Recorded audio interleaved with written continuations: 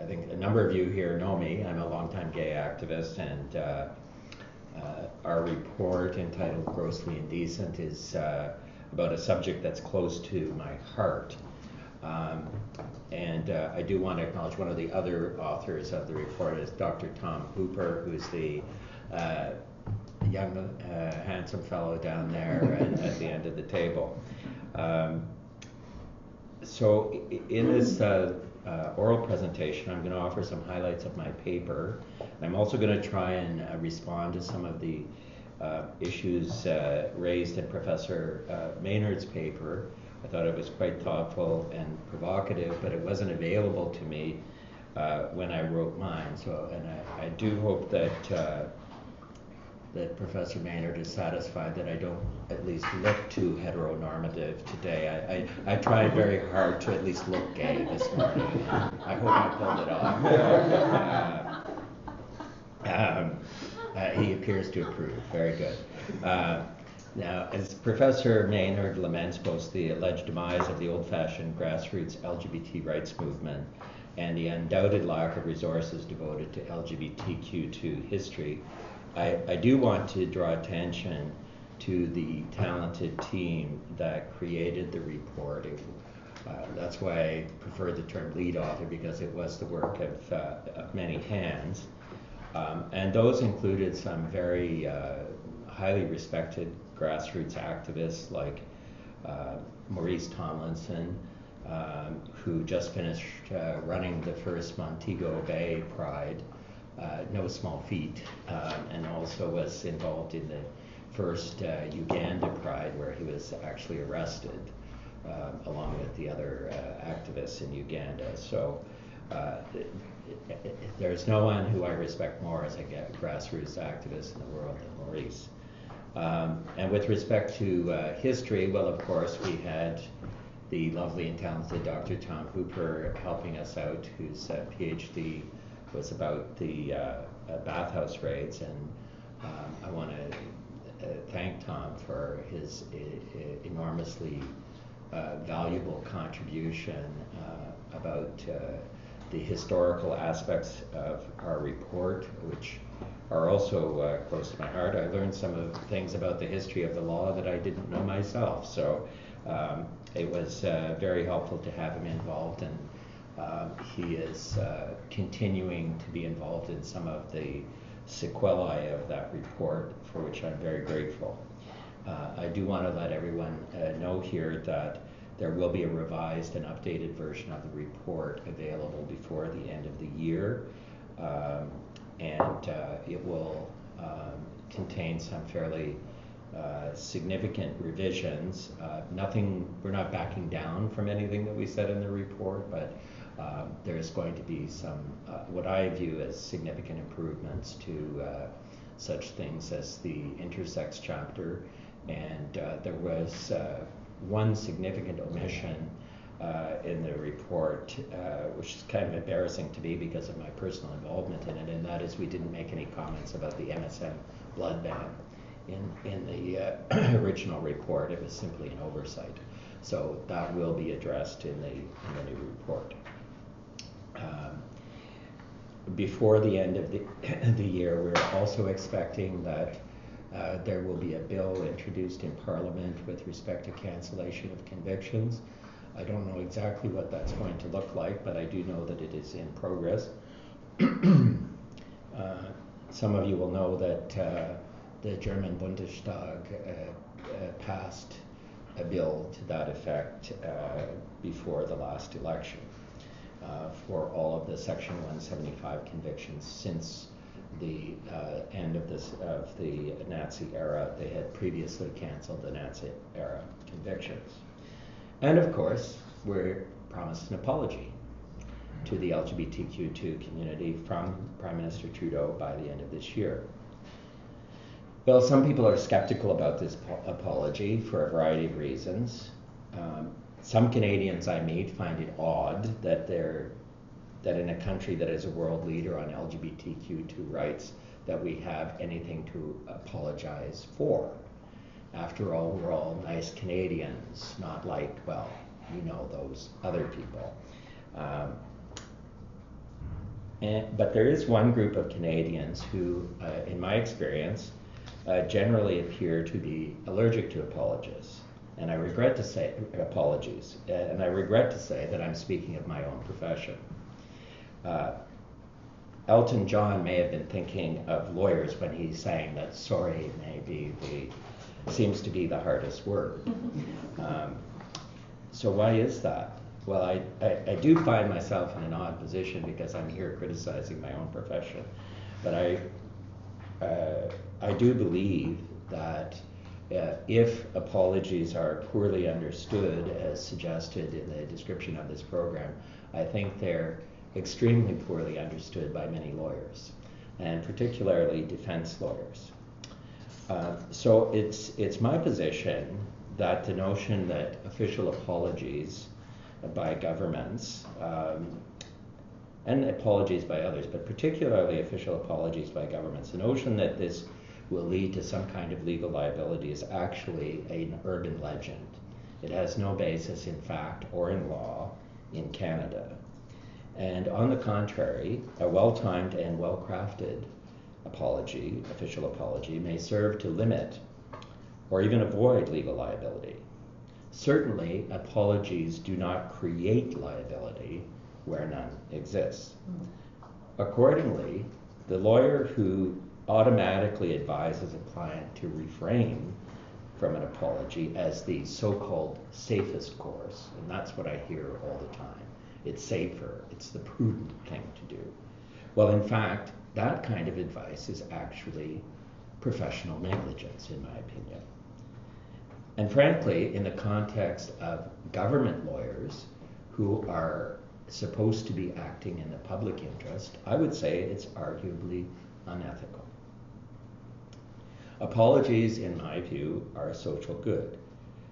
For we lawyers who are involved in adversarial matters, it's always in the interest of clients to resolve those contentious matters fairly. Apologies are a cost-efficient means of advancing that objective. They have the added advantage of being the ethically correct thing to do in many circumstances, and especially those with respect to historic wrongs. That certainly includes the proposed apology to LGBTQ2 Canadians. And I'm going to say a few words about the reasons for the LGBTQ2 apology, but that apology is a very good example of my thesis that an apology does not lead to lawsuits. In this case, arguably, the absence of an apology led to a lawsuit, but certainly the apology, there is a lawsuit going on. In fact, my colleague Christine Moore is representing the Department of Justice on the other side of the class action lawsuit that I have, is here today.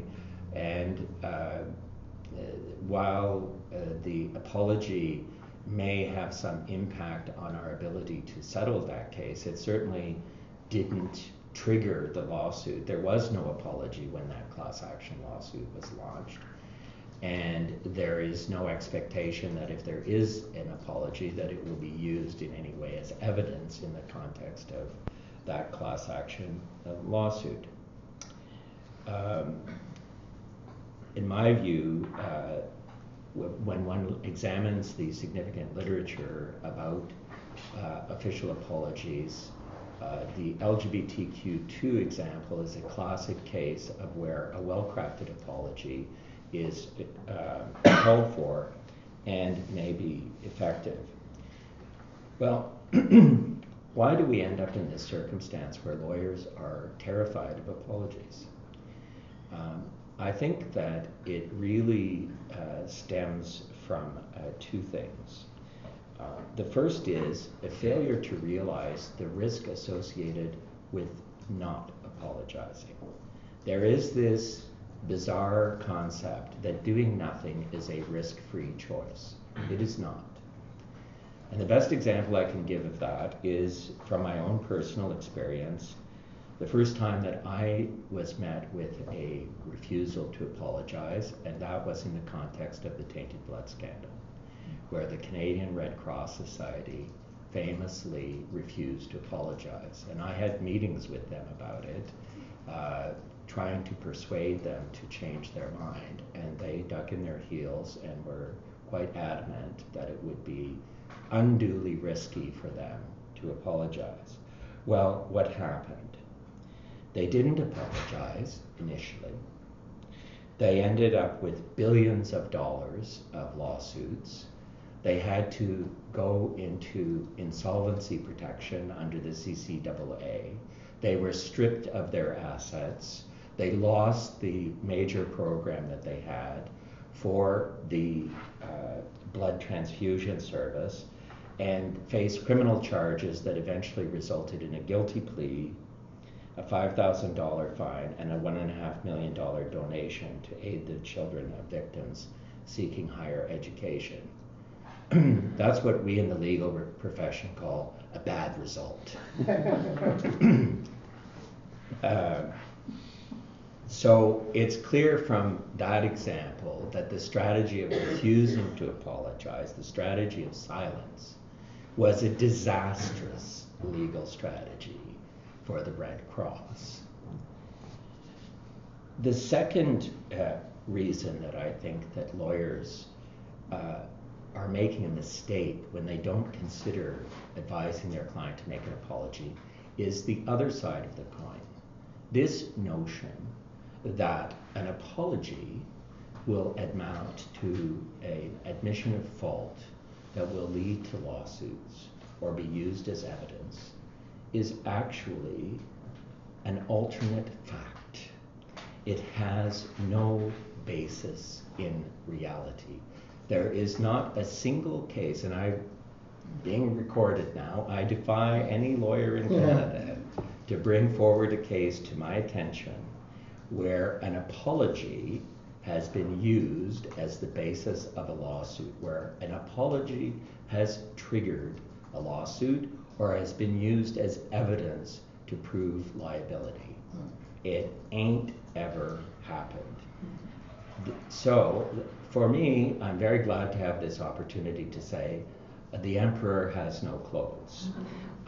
This theory has absolutely no basis in anything other than the customary tendency of lawyers to keep doing the same thing that other lawyers have done before them without really understanding why it's being done. There is this tradition in our profession that if you do things the way they've always been done, nothing bad will happen. Well, as we've seen in the case of the Red Cross, something very bad happened to them. But in many other circumstances where apologies have been made, and there have been more and more of them, nothing bad has happened, and sometimes very good things have happened.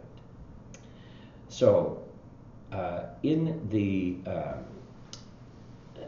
I wanted to say a few words about why an apology is important.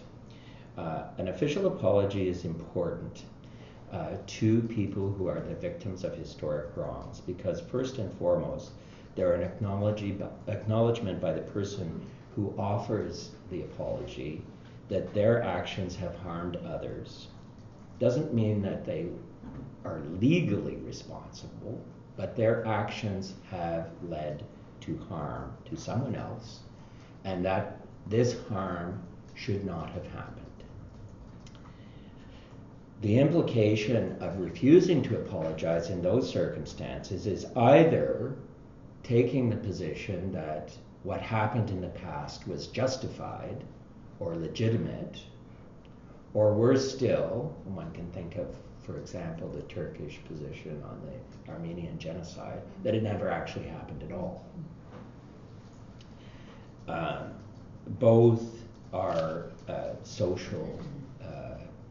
socially disastrous in my view. I remember very well the first time I went to Dachau and there was no recognition of the persecution of homosexuals by the Nazis, and my conclusion was it appears that the people running this museum seem to think that we deserved it.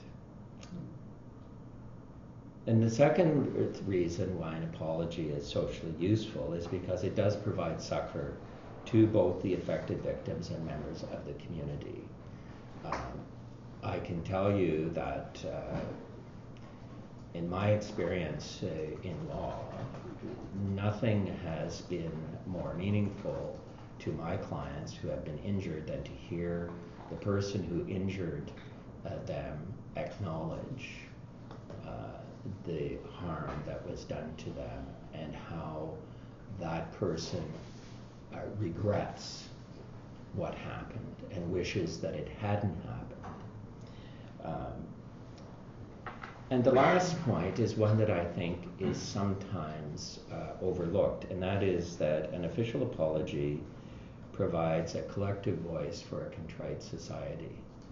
When something bad has happened, and I will use the example of tainted blood again, the tainted blood scandal became very well known in Canada, and I think most Canadians felt that something really awful had happened and that it was terrible that these people had suffered so much. But as individuals, there's nothing that we can do to connect with those victims of that historic wrong and express our compassion towards them as fellow human beings. But when our Prime Minister stands up in that case it was the Health Minister, stands up and expresses that apology on behalf of Canadians, that is something that is helpful to those of us who feel helpless.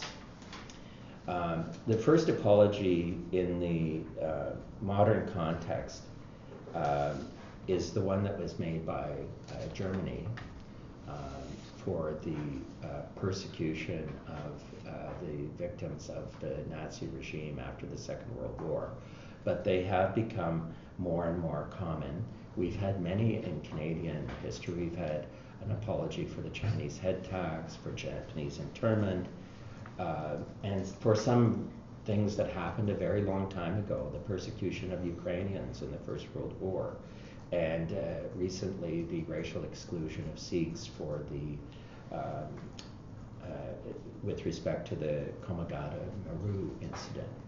Well, there's no one alive from the Komagata Maru anymore, but that apology was deeply meaningful to the Sikh community because it was an acknowledgement that what had happened to them was wrong, and it was not going to happen again, at least not under our watch. In none of the examples that I've cited did an official apology trigger civil action. In cases where litigation was ongoing or was subsequently launched, not once did plaintiff's counsel make use of an official apology as evidence of liability on the part of the Crown or anyone else. And of course, in some of those cases, like the Komagata Maru, there really was no one around to bring an action. I also want to highlight for those of you who are not lawyers that some provinces, many provinces, not Quebec notably, but this province, for example, has enacted an apology act to try and encourage people to make apologies and to provide express protection for it. And yet I have seen this reluctance.